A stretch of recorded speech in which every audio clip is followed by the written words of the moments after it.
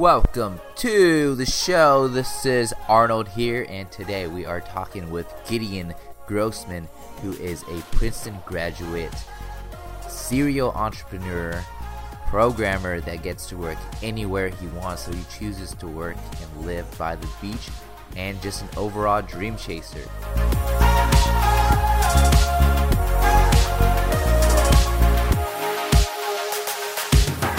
Hey everyone, this is the first podcast. Today I'm interviewing my roommate, Gideon Grossman, who graduated from Princeton. He grew up in New Jersey, and he went against what everyone else told him and decided to chase his dream and move to California. Actually, first he moved to Hawaii.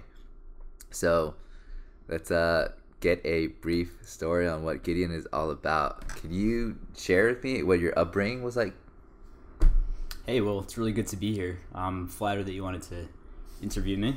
I grew up in West Orange, New Jersey, which is a typical suburban town in New Jersey, and it was a Jewish community. So my upbringing was pretty much focused on the neighborhood. We'd have a lot of dinners at the neighbor's house, play basketball at the Hoffers, then go swimming at the Gruens pool. So it was very different from growing up in 2019 with phones and video games. I was probably the worst at video games in my grade. My friends didn't teach me that you could double jump in Super Smash Bros. Yeah. So I would just fall off the edge of the world, and I was very happy with that because there's nothing better than spending your childhood days outside, living in the moment. So that's definitely what my parents gave me. That's the biggest gift that they gave me. Huh. You know, it's actually very interesting because I noticed that you do spend a lot of time going outside, and that one of your Noisy Bands? One of your projects, Noisy Bands, was really about going outside and interacting with people more. It's pretty cool that kids are getting all caught up in TikTok and YouTube videos. You know, I see the fun in it, but there's nothing as fun as playing, backyard stickball or just going outside and making eye contact and making real friends. And I feel that the youth in America especially, but increasingly around the world, is losing track of what's important. So that was one of the motivating factors in me creating Noisy Bands, which are these bracelets that you wrap around your wrist, give a friend a high five, and those bracelets shout sound effects. How did that project go? What were some of your takeaways from that? I learned that if you share your idea with the public, no one's going to steal it. At least there's a small chance of that. Yeah. Especially if it takes some work to build that particular product. I was not shy about telling people the idea at all. And that got me, free access to elementary schools with super stoked teachers who let me present the engineering behind the product to the students in exchange for tons of video and photo content. Lots of feedback from friends and family of, how the product should look, how it should feel, what it should do, which I wouldn't have received if I were protective about my idea. Yeah. So that's probably not universally applicable, but I would recommend other startup founders, especially people who are creating a innovative product, to not overestimate the risk of being open about your idea. Yeah, I think one of the big things about starting a business is that even though you have the idea, the execution is also one of the most important parts. I'm sure we all had a bunch of cool ideas that actually came into fruition from other companies, and it's ultimately because they had the idea and they executed on it that made it successful. Yeah, totally. So what projects are you working on now? Right now I'm most excited about Surf Patch. In the surf community, everyone pretty much has a black neoprene wetsuit if they live in a cold climate. California, Australia, South Africa, Europe, and these wetsuits are a blank canvas. They're not really decorated, except for the rare, maybe 2x2 inch wetsuit manufacturer logo. So Surf Patch is a way of getting your own designs, whether it's a surf shop brand or a surf club inside joke, onto your wetsuit so that you can rock your style out in the ocean. We started this in Pacific Beach. Started with my friend Christian, who is awesome and currently lives in Florida. Hopefully he'll move back and live with both of us in the future. That'd be rad. And it's been really fun because it has helped me start a lot of fun conversations out in the lineup, out in the ocean. You know, people will paddle up and say, hey, why is there a poop emoji on your back? And get started talking with them. It's a lot of fun. It allowed me to connect with some big surfers and even surf with one of them. Yeah, Poopies. 2 of us went and surfed with Sean Poops in Oceanside. That was pretty rad. Jamie O'Brien's best friend.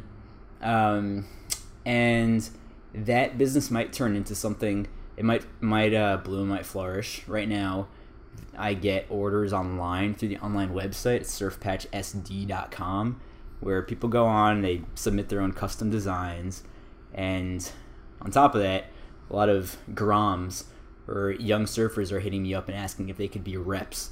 So really? It's fun to get them involved. Yeah, it's really awesome. Yeah. Anyone could be a rep. Well, one of your reps is Johnny the Ripper. Johnny the Ripper. Yeah, he's won like the world championships for youth or something. Yeah, he's really good at nose riding. He and his friends out in Waikiki, Oahu, they have a lot of fun together. It seems like Queens Beach. The group to be friends with. And it's cool that he's stoked about the surf patches. And hope to meet him in person at some point. Since I watched you build the whole business from like scratch, I thought one of the most respectable things that you did was that you were able to walk into shops and just blindly sell people on your product and not be super nervous. Yeah, so you have lessons on that? Like, in general, I'm pretty grateful for that quality in my personality. I think I have a lot to work on, but one thing I'm pretty happy with is that maybe like 30% of the time I feel pretty confident talking to anybody. Yeah. Which I guess is a lot, you know. If I weren't true to myself, I'd probably say all the time. But you know, I think I obtained that ability to put fear aside when talking to strangers through playing bucket drums. So you were saying that, you know, I didn't listen to people's advice and moved to Hawaii and then California after college. I mean, no one was advising me against that, really, but I would say that it's against the tradition, the grain, against the grain. Against the grain. And I would say the idea of graduating from a good college and then sitting on a subway platform with paint buckets playing hip-hop beats is something that I was implicitly advised against by my parents, just by them not being very excited about my stories that I would share with them from the subway. Earlier you had asked me how I can walk into a surf shop and pitch surf patches as a product to display and sell at their store without fearing the shop managers rejecting me. And that definitely goes back to my bucket drumming hobby. So after college I started playing bucket drums, boardwalks, subways, all over. It took me to a lot of neat experiences and introduced me to a lot of people. But more importantly, it desensitized me to rejection, because when you're busking, when you're performing on sidewalks, boardwalks, when you're doing street performance, some people are going to be stoked on the beats that I play, the hip-hop beats and the plastic paint buckets, and some people will even come over and do gymnastics or backflips and freestyle rap, and that's the best. But most people just walk straight by and make me feel ignored. So year after year, I guess hour after hour of playing beats on paint buckets and having some people be stoked, most people walking right by, desensitized me to the fear of rejection. And what kept me going, what kept me excited about the hobby, excited about performing in public and turning sidewalks into stages, is the knowledge that regardless of how inexperienced and unimpressive you might be initially with a hobby or a job or whatever goal it is you are pursuing, with time you will surely improve. And keeping that in mind is solace and motivation for keeping on. So can we take it back a step? Yeah, sure. How did that whole Hawaii thing happen? Like, I'd heard you were living in New York first, but can you lead us into how the move to Hawaii happened and eventually how you moved to California? Like the story behind Yeah, that? basically I took a plane to Hawaii, and then a year later I took a plane to California. So what went on behind? Why did you decide to go to Hawaii, and why did you decide to come to California? You know, I went to Princeton and like other Ivy League schools and I guess reputable schools. There's a big drive to work in finance or consulting, business consulting, and you have a really clear sense of that industry and what people are like who work in those industries when you go to one of these schools, because the company reps, they'll feast on college seniors like lions in the Serengeti, and with recruitment. Yep. Yeah. And you can't completely ignore that option of a career after graduation. So I went to a couple of the career events with McKinsey and whatnot, and it just was obvious to me that like if you go down that route, I'm saying that route's not for me. Like I wanted to live in the moment, and I think that there's a lot to be gained from those industries, but at the same time there's a lot to be lost. In particular, I'm referring to a lot of relationships and exciting life events that you can only really enjoy to the fullest in your 20s. So I said, I'm not going to continue this rat race and delay my pleasure in life. I'm just going to go do what people wait 40 years to do and hop on a plane and live in Hawaii. But it wasn't that easy. Like I had the opportunity. Yeah. So forever grateful for my boss out there. His name was Alec, best boss ever actually. And the opportunity to actually work as an engineer and live in a pretty rad place. What was your time in Hawaii like? So it was an amazing year. Like literally super fun. In what way? So before I moved to Hawaii, I had an interview over Skype with my future boss who was living on Maui. Picture working in New York City, commuting back home one day in August, and this freelancer who also does work for the boss in Hawaii was walking to the same subway train that I was, and he asked me, hey, what do you want to do after this internship is over? And I said, I don't know, I think it'd be pretty neat to live in Hawaii. And the reason I said that was partly because I was living with a Hawaiian guy, and he had some neat stories about the islands. So yeah, I pretty much went home, emailed the guy. I said, hey, I heard that you might be looking for an engineer. This is definitely a shot in the dark, but I thought I'd reach out. And he emails me back within a couple of minutes and says, wow, hey, can you Skype? So I put through on a button-down shirt and sat up on my bed, and this was at the NYU dormitories, and pretty much chatted with this guy for an hour, and he kept asking me questions about my technical experience, but also about my character and what kind of person I was, including, are you tall? What would he ask that? So he had a previous coworker who was very helpful in the business, but left to California because he wanted to get married or find a girlfriend. And my boss thought it was difficult for guys to date girls in Hawaii if they were short. And then I did the same thing. I moved to California. But yeah, I guess he was. But he ended up moving to California too. Yeah. Oh yeah, that's right. Your boss moved San to Mateo California. now. Yeah, it's crazy. Yeah. But basically, after the interview, it's like, okay, so what airport do you want us to fly out of?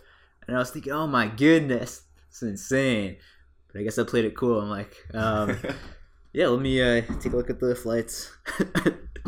And then, okay, so I was sleeping in my college friend's closet in the Upper East Side for the next month while I was still going back and forth with this guy and waiting for an offer.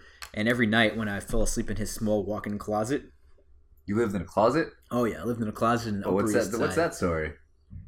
It's a lot of fun to live with your college friends in their apartment in the Upper East Side and have the only room in the house that is silent and completely dark at night when you live next to the Queensboro Bridge and they can't go to sleep. But yeah, I live with Eric, Julie, and Scott, really intellectual and fun, creative guys who would stay up really late every night talking about philosophy, girls, science, future, not so much about sports really. And yeah. Wow. In New York. It was not a place I want to live forever, but it was a really fun summer. So then, yeah, basically every night I would fall asleep in that closet looking at photographs of Hawaii. And I'll tell you what, usually when you take a photograph of the sunset here in Pacific Beach or, photographs anywhere, unless you're Jaden Croft, they don't really do justice. Or if you're Arnold Schrin taking photos of beautiful girls at the beach, photos in other circumstances don't do the justice to the actual scene, right? Mm-hmm. And that was totally true with Hawaii. Like, you think looking at these photos, wow, this is a beautiful place. These photos must be edited. These must be can't be what it really looks like. But then you go there, and the views of the sunsets over the waterfalls and the rainbows and the stars are crazy beautiful. Like, way more beautiful than even in the photos.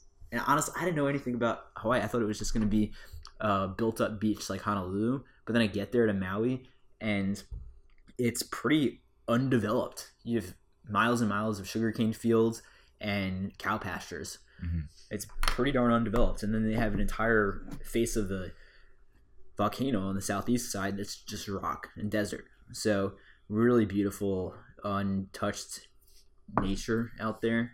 And yeah, I mean, I could tell you some stories. So basically, I lived with really incredible landlords. I lived with my landlords. They were a couple from San Diego who moved out to Hawaii 25 years ago. They spent every summer in Alaska doing working for the National Park Service, and then they spend the winters going skinny dipping, working in bikini shops at the small mom and pop grocery shop, and painting at the beach. That's what they do every day. And they're very literate, creative, and warm-hearted people. So I was very blessed to live with them, Nick and Sissy.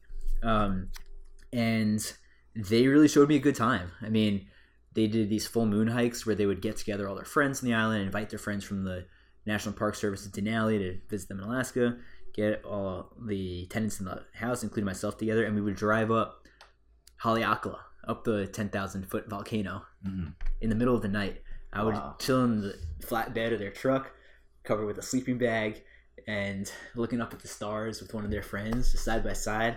And then we'd the truck would stop moving, and we'd be 10,000 feet above the Pacific Ocean. And we'd be the only ones up there because no one goes hiking at night in the volcano crater except for Nick and Sissy. Wow. So we put on our headlamps and would start descending into the crater at moonset, as the moon was setting. And by the time we got down to the bottom of the crater, because it's pretty deep in the top there, it's probably like, I don't know, 500, 1,000 feet deep from the crest to the bottom of the crater. And then we were there for sunrise. It's magnificent. I mean, it's really a different landscape, and I wouldn't have done that unique experience without living with Nick Sissy. And then I was also up there with Kunta, really awesome guy who I've told you about several times, and is always down to host friends when they're visiting the island. And the two of us actually got lost in the volcano together. Oh no! Yeah, so it's maybe a 13-mile hike across the volcano, and you can't really see where you're going because there are these tiny cinder cones scattered throughout the crater. So you can't see more than, I don't know, a few football fields in front of you, or many of the parts of the trail. And we literally got lost, and I was shouting, and then we separated. So I'm shouting, "Kunta, Kunta, Nick!" And I wasn't hearing anything back. So I was thinking, oh man, I'm going to be stuck up here in the crater. And this isn't, it's not the middle of, it's not Fifth Avenue. It's not likely that another person's going to walk by. Yeah, no one's there anytime soon. No one's there. Just nene birds, nene geese, and rare tourists who also happen to get lost. But then we'd probably just be lost together. And when I was lost, when I was meandering around trying to find my way back to the group, I picked my head up and saw the three peaks of the Big Island. And I went back, finally found Nick and Sissy, and told them, hey, lost you guys, but I saw that really awesome view over there. Like, what view are you talking about? And they've been going there for years, but they always stick to the trail. So that was neat. Other cool experiences with Nick and Sissy. I mean, every night I would sit on the surfboard bench that Nick had created, the surfboard swing. He took a longboard, painted it, hung it up with chains underneath of a tree in the front lawn. Yeah. And we would just rock back and forth and read each other Ray Bradbury and Roald Dahl short stories under Nick's red headlamp. And I would wear my mosquito suit. Nick didn't really care about the mosquitoes. He was always wearing camo pants anyway. But yeah, I would pretty much tuck my pants into my socks. Nice. And wear a hoodie and sweat under my hoodie because it was still 80 degrees at night, but I didn't want to get stung by too many mosquitoes. And then I was really good friends with this beautiful Cuban massage therapist who also likes to windsurf. Her name was Maria, and we had a lot of fun times together. Since she's from Cuba, I remember we would drive around to the wet side of the island in her car, and she would just stop the car short and say, Gideon, coconut tree or sugar cane. And she would open the door, grab the machete from her trunk, and walk to the side of the road and take and slash down the sugarcane stalks. And she would also shimmy her way up the trunk of these coconut trees and twist coconuts off the top and throw them down to me. Say, put these in the back seat, Gideon. And I'm like, okay, sounds good.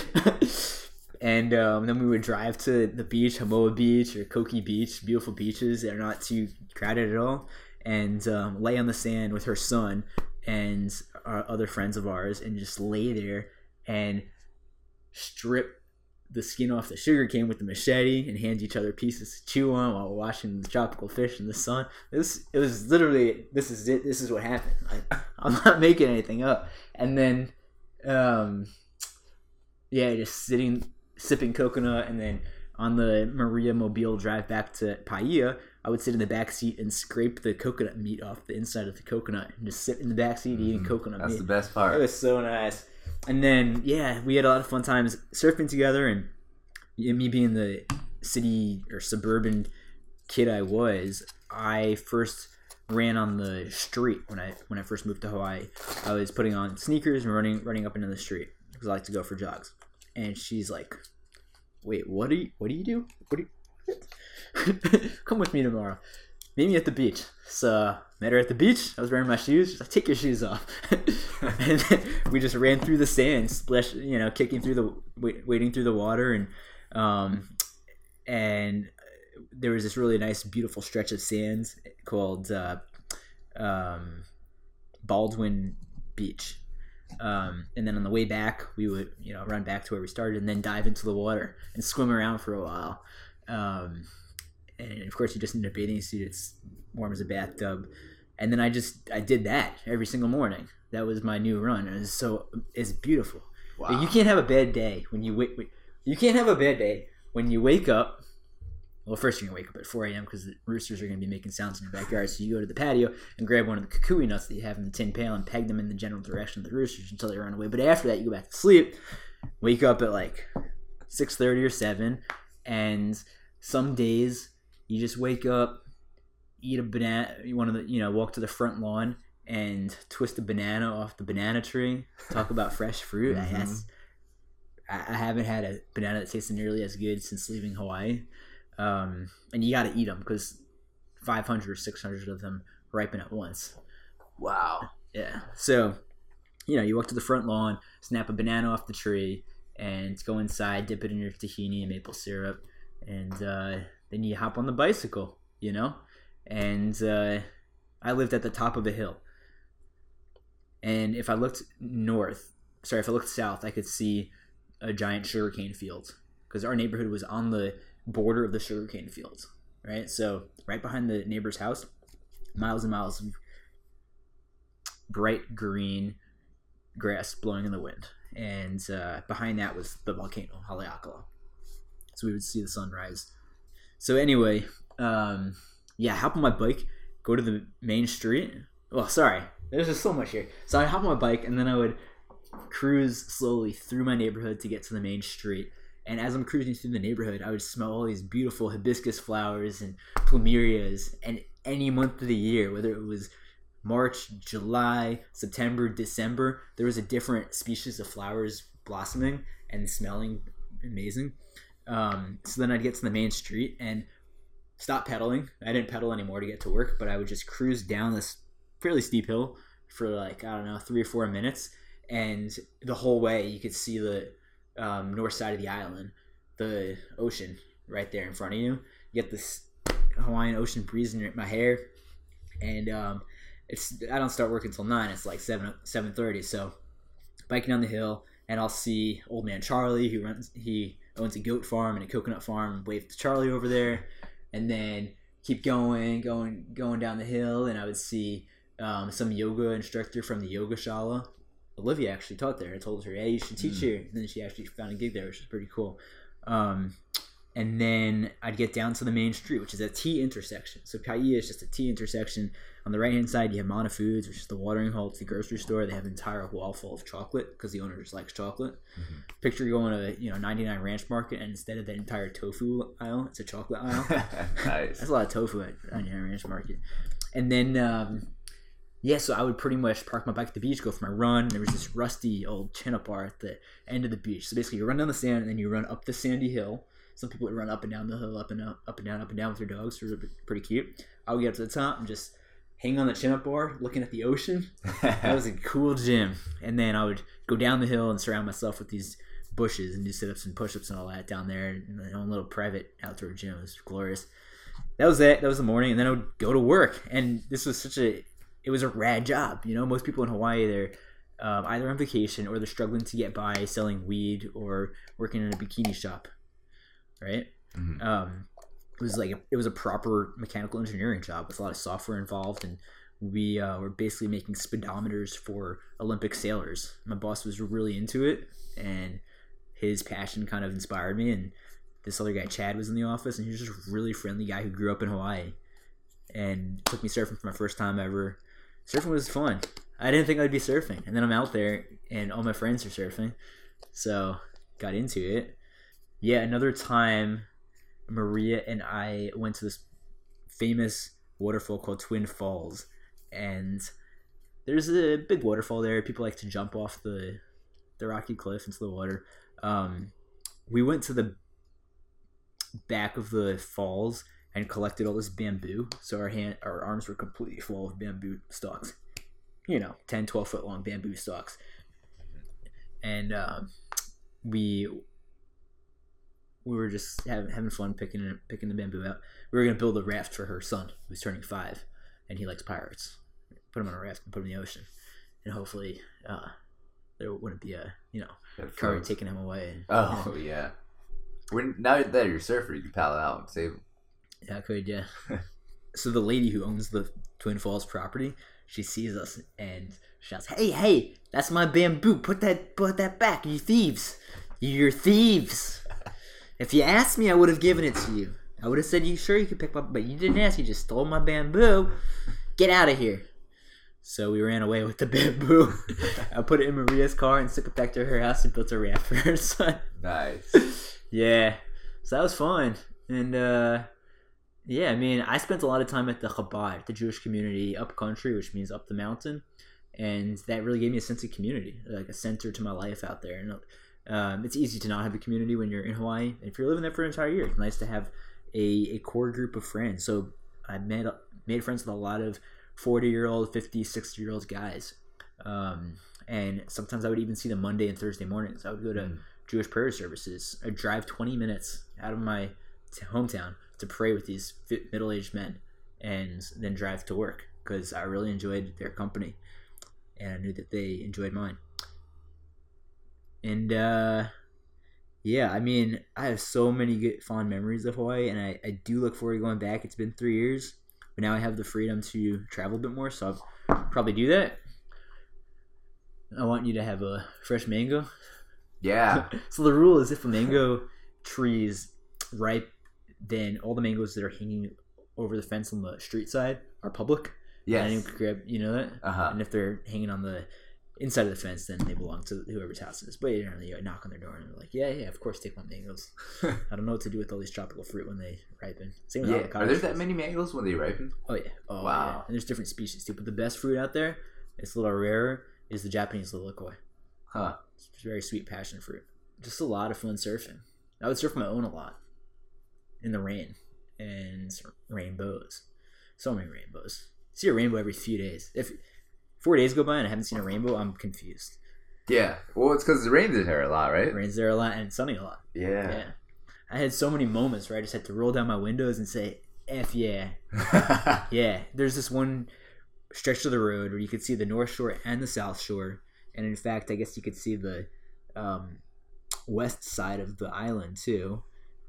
You're at the top of this hill, so you could really see miles in your direction. You could see Molokai too. You could see another island over. Wait, you could see the North Shore, the South Shore, and 2 other islands from that vantage point in the car. I'm surprised I didn't have an accident there. You know why I didn't have an accident there? Because Hawaii is the best place to learn how to drive.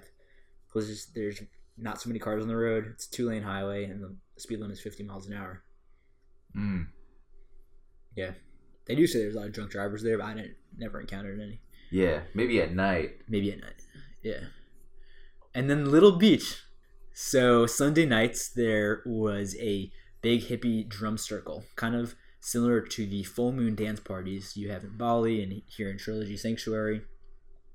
Probably more similar to the ones in Bali, but not as trashy. And that's what I hear. I hear it's just a bunch of Australian drunk Australians. Yeah. Yeah, I hear that too, actually. In Hawaii, it's a bit mixed. I mean, you have your vacationers, because the Little Beach, which is where the drum circle dance party happens, is right next to the resorts. Mm-hmm. But you also have a lot of people who live on the island. So, families who keep their children sheltered and don't want them to know about reusable or disposable diapers, kind of thing. Yeah, like the really flower child. So it's more family oriented, these drum circles. I would definitely not call them family oriented, but relative to my image of the full moon parties in Bali, they're more the people there are more sedate and just there to enjoy the sunset and the good vibes. Yeah, but I mean, everyone's on something. There's plenty of weird smells going around, so probably not the best place to take your kid. Yeah, so basically, you go to Big Beach first. You got to park your car, go to Big Beach, and then climb over this lava rock to get to Little Beach. Big Beach is a giant cove, and then on the other side of the lava rock is a little cove called Little Beach. Super, super beautiful view of these islands offshore, and you get the most amazing sunset. And as the sunset goes down, the drummers they have a crescendo. They start getting louder and faster, and all the nude 80-year-old men start to jump up and down faster and faster. It's kind of interesting. And then at the end of the night, everyone walks back over that lava rock, and it's kind of treacherous and exciting. I would bring my buckets down there. I brought my bucket drums. I would carry them all the way across Big Beach and then over the lava rocks, which were spiky and difficult to climb over without anything in your hands. And I would sit there with the African drum circle and play my plastic buckets. It was so fun. That was so fun. And sometimes women who are just as old as those men would come over, naked 75-year-old women, and shimmy in front of me, which is also quite interesting. One of the more interesting experiences I've had. Yeah, and then I would drive back across the island, put on my engineering hat, and go to work the next day. Actually, so driving across the island, there were visitors at the Chabad, at the Jewish events, who needed a ride because they didn't have a car, all the way on the west side of the island, which was 40 minutes away. So they would go with you? One direction. To these drum circles, you said? No, sometimes. Yeah. But what I was saying is I really enjoyed driving across the island. So much so that when there were young couples at the Chabad, at the Jewish synagogue community house in the middle of the island, I would drive them 40 minutes in one direction to get them home, and then drive back an hour to get back to my house. Wow. Because there's nothing better than driving through the mountain pass in Lahaina side, where Jake's from, mm-hmm. and blasting J Boog with the windows down. Could you imagine that? Like, imagine your best day surfing. You're already feeling great. Yeah. And then you meet some cool people, and you're showing them around the island, and then you have the entire road to yourself. You can just roll down your windows, and all you see is stars and the ocean, and you hear J Boog. Oh man, that sounds good. That's the best. And then I would drive all the way back, and it would be really dry in Lahaina side, because that's the desert side of the island. And because Hawaii is a microcosm of the continental U.S., where the northeast is really wet and mm-hmm. a little colder, and then the southwest is really dry and generally hotter. So the island, the mountain, blocks the precipitation, blocks the clouds, to generate the same weather pattern distribution. So on the southwest side of the island, which is Lahaina and actually Kihei too, it gets really dry, desert dry. While the same night, it could be raining a lot in Haiku, which is the wettest place in America. And they're only, it's, hour and a half drive apart, which is crazy. But yes, I would drive all the way across the island through the sugarcane fields and get back to Paia, and it'd be nice and humid. That's the way I liked it. Or even raining sometimes. That was cool.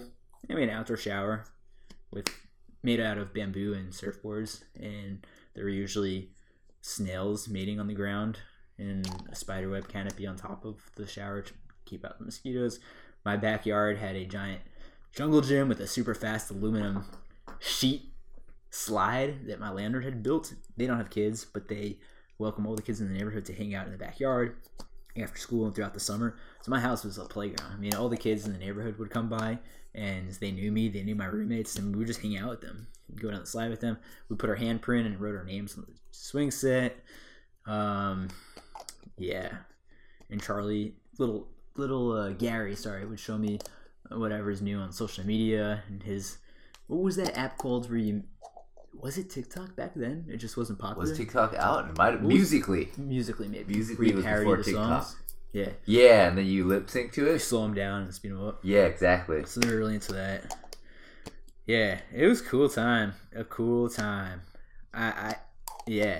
A lot of my friends were already working like 9 to 6 or 7 jobs in Manhattan at the time, and it's unfortunate that I missed out on that opportunity. Yeah, I know, 100-hour work week.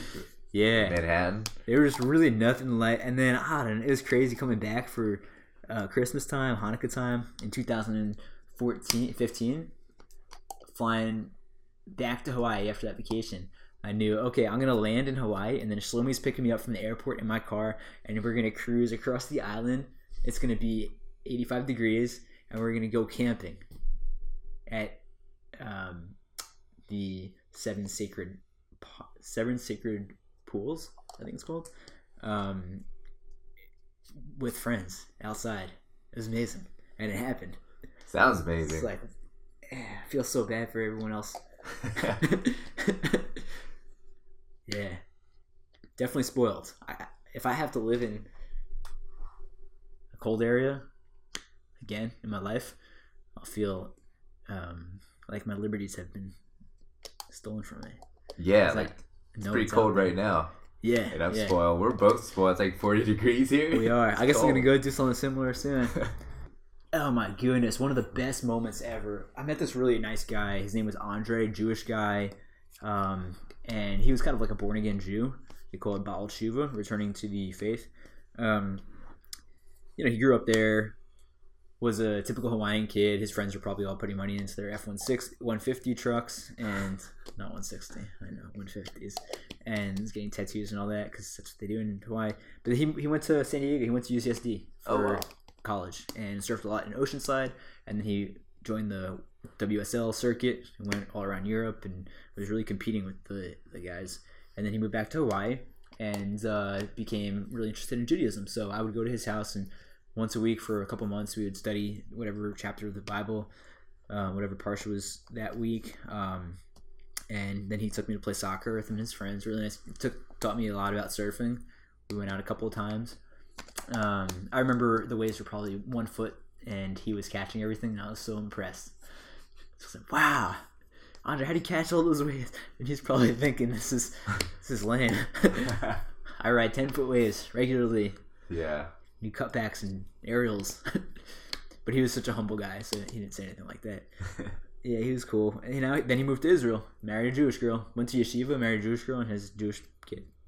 Wow. Very different life from being a Hawaiian youth in the surf circuit. Yeah. Pro surfing WSL. Yeah. Yeah, the Chabad family, the Jewish family out there is so sweet. They had 5 kids, and they let me be a big brother to them. Mm-hmm. Taught them how to play drums. Would come to the house, give them music lessons, guitar lessons, and play hide and go seek and tag backyard, the front lawn with them whenever I came up for Shabbat. And I was the best at hide and go seek. They could never find me. What was that? You're like the biggest guy, though. I know, because I would hide in unexpected places, like underneath of a garbage can or underneath of one of the guests' trucks. I would just snake under a truck parked in the driveway and hide there. Hope that they didn't turn on their truck. I was definitely the most youthful of all the kids. Yeah. I was also the best at tag. I was definitely the fastest. I dominated. I bet you're good at arm wrestle too. I would destroy them in arm wrestling. They needed to ice their fingers afterwards. I have no mercy. Age is just a number. Hell yeah. So I think too. I mean, there's 20-year-old millionaires nowadays. We would play lava tag, where you pretend that the front lawn is made out of lava. That's what kids do in Hawaii. I've done monkey bars where if you fall down, you fall in the lava. Okay. You could. So you do real. That game is a little more real in Hawaii, because you could find a place where you're on top of lava. You know. Wow, that's crazy. Not really. You can't actually. No. Unless you're on the Big Island and there was lava flowing recently, then you could see it flowing across the road. Sometimes if you're lucky. But that was that. Didn't get any giant tattoos of tribal hook patterns on my back. Didn't do anything too Hawaiian out there. I ate really good fruit. My roommate was the cashier at the supermarket, the tiny supermarket down the block that everyone went into. My other roommate managed the vegetable department at that same grocery store. Another roommate that lived in the house before I did still runs the meat department. My landlord used to stock produce on the shelves at that grocery store. Wow. So I would go to the supermarket. Oh, and then I did have another roommate at that time. So I had 2 roommates who worked there as cashiers, one who would manage the produce department, and then a good friend who came over regularly who manages the meat department. So it was kind kind of hooked up. No, I didn't get hooked up, but it was just nice to see familiar faces and friends at the grocery store, you know? It's kind of like going here to Sprouts. You see the same cashiers over and over again. Yeah. Imagine if they lived here also. Yeah. It seems like such a tiny world. That would be cool. Yeah. Can you talk a bit about how after you moved to California, you worked a job for a bit, but then you decided to quit that job? What was the inspiration behind quitting that job? Can you run us through, like, what was the thought process that made you take that big of a leap? Yeah, a couple of factors. One, so yeah, I was working at an engineering consultancy up in Encinitas, and I just caught up with Eric yesterday. Really good people in that company, and the work was really exciting. I mean, the projects that my boss was able to land with clients were impressive, and they were big projects that are difficult to scout out on your own freelancing. So I'm forever grateful for those opportunities. He was a good mentor. So as a software engineer, I was just pretty darn underpaid, and there wasn't much mentorship at the company, so there was really no point for me to be there. So I figured I would continue to do software work and find my own clients and work on my own terms. So of course it was a little I was unsure of myself when I was quitting, so I was kind of nervous about that. But with my contacts from living in San Diego for a couple of years, it all worked out. Mm-hmm. And I can't imagine commuting and working in an office again. Yeah. Unless there is really great mentorship or other really good incentives to work there. But I don't know if my advice, like what I did, is recommended, because I feel like with my background, it's fairly easy, like fortunately for me, to find a job when I need it. Doing what you do now as a remote programmer is probably still pretty hard for even anyone that's an engineer. Yeah, I mean, I don't really know how difficult it is to get a job like the one I have right now. Basically, I'm working remotely as a software developer, and maybe I got lucky, maybe it's common. I don't really know, because I kind of just jumped into it recently. Mm-hmm. It worked out for me, but maybe I got lucky. I mean, we're surrounded by people who work for themselves. Here in San Diego, you know, people do all sorts of different work. Some people work in social media or make podcasts, like you do. And other people run all kinds of apparel or consumer product marketing companies. So we're kind of surrounded by people who work for themselves. Maybe in this environment, it seems more natural to take that route. But if I lived in New York City or a different area of San Diego, mm-hmm. I wouldn't live in an area. I wouldn't have that as the norm. Yeah, I can totally see that. I do feel like we do meet a lot of people that work remotely and work for themselves, But in a way, I feel like that's because we put it out there that that's what we want our lives to be like, that we meet people that are like that, and it manifests itself. Like, for example, when I was working, before I freelanced, I feel like everybody I met was set on this corporate path and whatnot. But after I started freelancing, I feel like when we're working with Jake, for example, like, I mean, I reached out to him and said, like, hey, I want to do this with you, and because we did that, now I have this other connection which you met the other day, and he just hit me up where I'm probably going to shoot with him next week. Oh, sweet. Yeah, so that's pretty exciting. It's like, if I hadn't put out there that, like, I'm a freelancer and done this for like the last year or so, I don't think those opportunities would have came up. Yeah, that's great that you did that. Yeah, and like pitch yourself like that. Exactly. I mean, or even just tell myself that I'm a freelancer now versus like, hey, I'm just doing photography, videography as a hobby, you know. And I think that's why we end up with the community we're in. I think even if we travel to different places in the world too, we might actually end up in similar circles. Because you said you're traveling to Costa Rica in the next few months. You'll probably end up meeting a ton of remote software engineers or marketers out there too.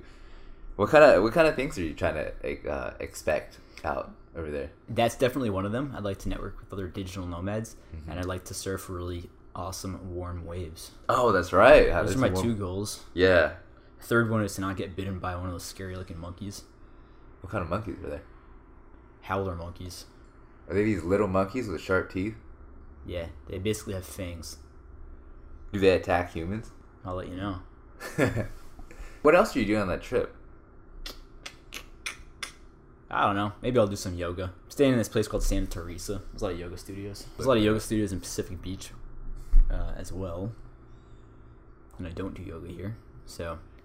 But in a new place, I feel like it would give you opportunity to try something new.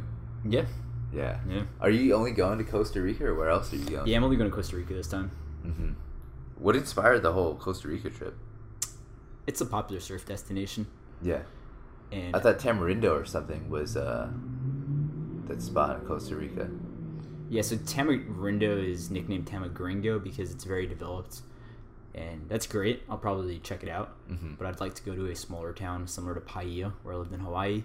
Yeah. You know, where there's just a lot of backpackers and surfers and tourists, not a lot of wealthy retirees. From what I've seen online, it seems like the area of Santa Teresa is fairly similar in vibe to Paia. Small town by the ocean. Yeah. Do you have any cool stories from Paia that you could share? Paia itself? Maybe about the people you met or like anyone around there? Yeah, everyone was amazing. Everyone was so awesome. I lived in this Filipino neighborhood, and there was a family down the block with 10 children. Mm-hmm. They were the best. They were so fun. What did they do? Well, my landlords didn't have any kids. They just built a swing set in their backyard so that the children in the neighborhood would have somewhere to hang out. So they would hang out in our backyard, and I'd come home from work, and they'd all be chilling back there. And Gary would knock on my window and be like, hey, get in, can I play your drum kit? Yeah. And he would come in and just hang out for a couple hours, maybe 2 or 3 times a week, and they were chill. Well, there's the nincompoop story. What's the nincompoop story? I said there's a lot of white people in Maui, but at the same time, it is Hawaii, and you have a lot of people with Samoan blood and Filipino blood, and some people are very true to their roots. And when I went to surf at Ho'okipo, which is famous as a windsurf beach, more so than a surfing beach, after maybe 8 months of going there regularly, I pulled up with my friend Jonathan, another white guy from New Jersey, and we were carrying our boards towards the sand, and 2 probably 20-year-old Hawaiians walked up to us, and I don't know, I think one of them had been drinking or something, and he basically pounds his fist into his hand and stares at us and says, "Get off my beach, Howleys." Something straight out of North Shore. Yeah. Blue Crush. So at that moment, I was grateful for the opportunity. He was looking at opportunity us to what? Fiercely. Experience. And he was looking at us kind of fiercely with anger, and I was just thinking in my head, wow, now I've had a full Hawaiian experience. Satisfying. Done it. And my reaction was, all right, so I'll just go to a different beach because there's no point in fighting a guy who's all fired up. And Jonathan says, you can't tell us which beach we can go to. This is a public beach. And then the Hawaiian pursed his lips and got all frustrated, and there was blood coming to his head. His veins were getting bigger. And he was searching for words. And he shook his fist at us in the air. And he goes, You nincompoop. Then he left or what? Well, he continued to call us names. They included donkey. He's running out of words, it seems like. Other names that might, maybe, just maybe get you into a timeout in kindergarten. Yeah. That's funny. But we basically walked down the other staircase and surfed at that same beach. Oh, okay. Yeah. What beach was that? Ho'okipa. Is that known as a local beach or something? Nah. It's known as a destination for windsurfers from around the world. Argentina, Israel. There's a lot of big German guys there, right? Germans. Yeah. So you can't say Good anything. memory. Apparently back in the day it used to be one of those territorial beaches, but now, because there's so many big Europeans there, the locals kind of gave up. Yeah. And decided to just become friends. Yeah. But yeah, it's pretty much like the windsurfing capital of the world, so that's why my amazing boss moved there from Vancouver and set up his office. That's why he moved there to do that. I never windsurfed there. Can we dial it back a bit and talk a bit about your work ethics and how you are able to work so hard? Like, I mean, I feel like you're one of the most driven guys that I know, spending 12-hour days coding. Can you give us a background on what that feels like and what goes on in your mind as you go through an experience like that? I basically just like technical work. I find it fun. I really love math. I've always loved math, and I think the same part of the brain is working when you write code.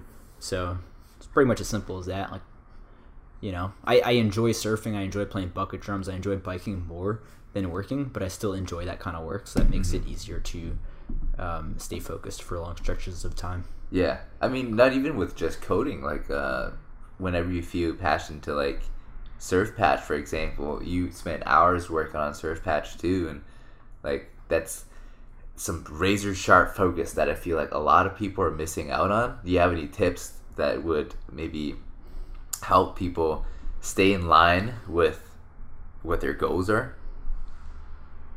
Yeah, have the right goals. The only reason I enjoy staying up all night working on startup ideas like Surf Patch and Noisy Bands is because they are goals that I've developed from within me.